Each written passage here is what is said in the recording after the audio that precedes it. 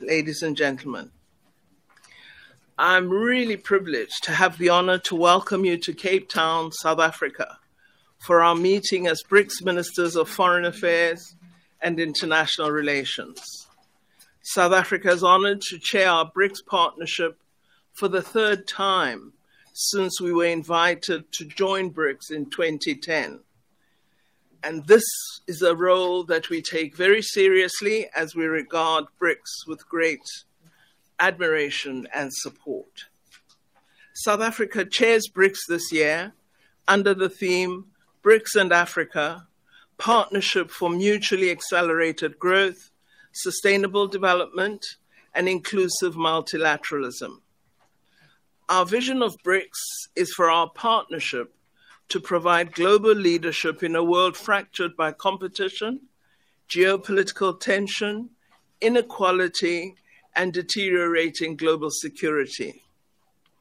Archbishop Desmond Tutu once said, "We think of ourselves far too frequently as just individuals, separated from one another, whereas you are connected and what you do affects the whole world. When you do it well, it spreads out. It is for the whole of humanity."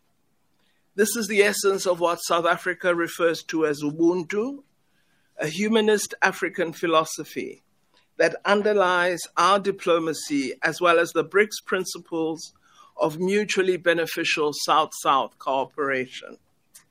Our vision of BRICS is for our partnership to drive inclusion of Africa and the global South in a more fair, just, and equitable world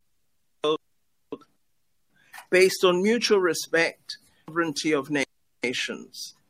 Our vision sees our partnership as a catalyst for sustained and mutually beneficial global growth and sustainable development, one that responds to the needs and demands of the whole world and not just the privileged few.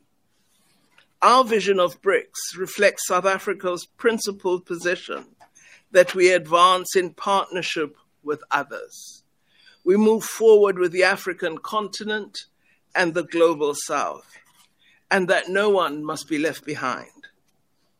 Our discussions today will therefore focus on opportunities to strengthening and transforming global governance systems. We will also explore synergies between BRICS and the G20 in a multipolar world.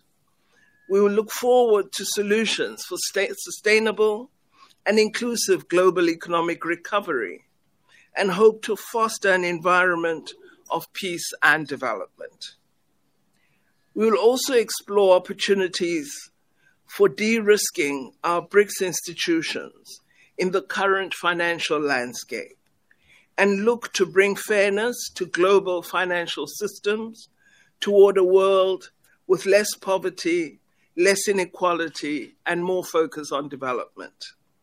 And will reflect on partnerships and preparations between the BRICS 15th Summit, which will be held in Johannesburg this year.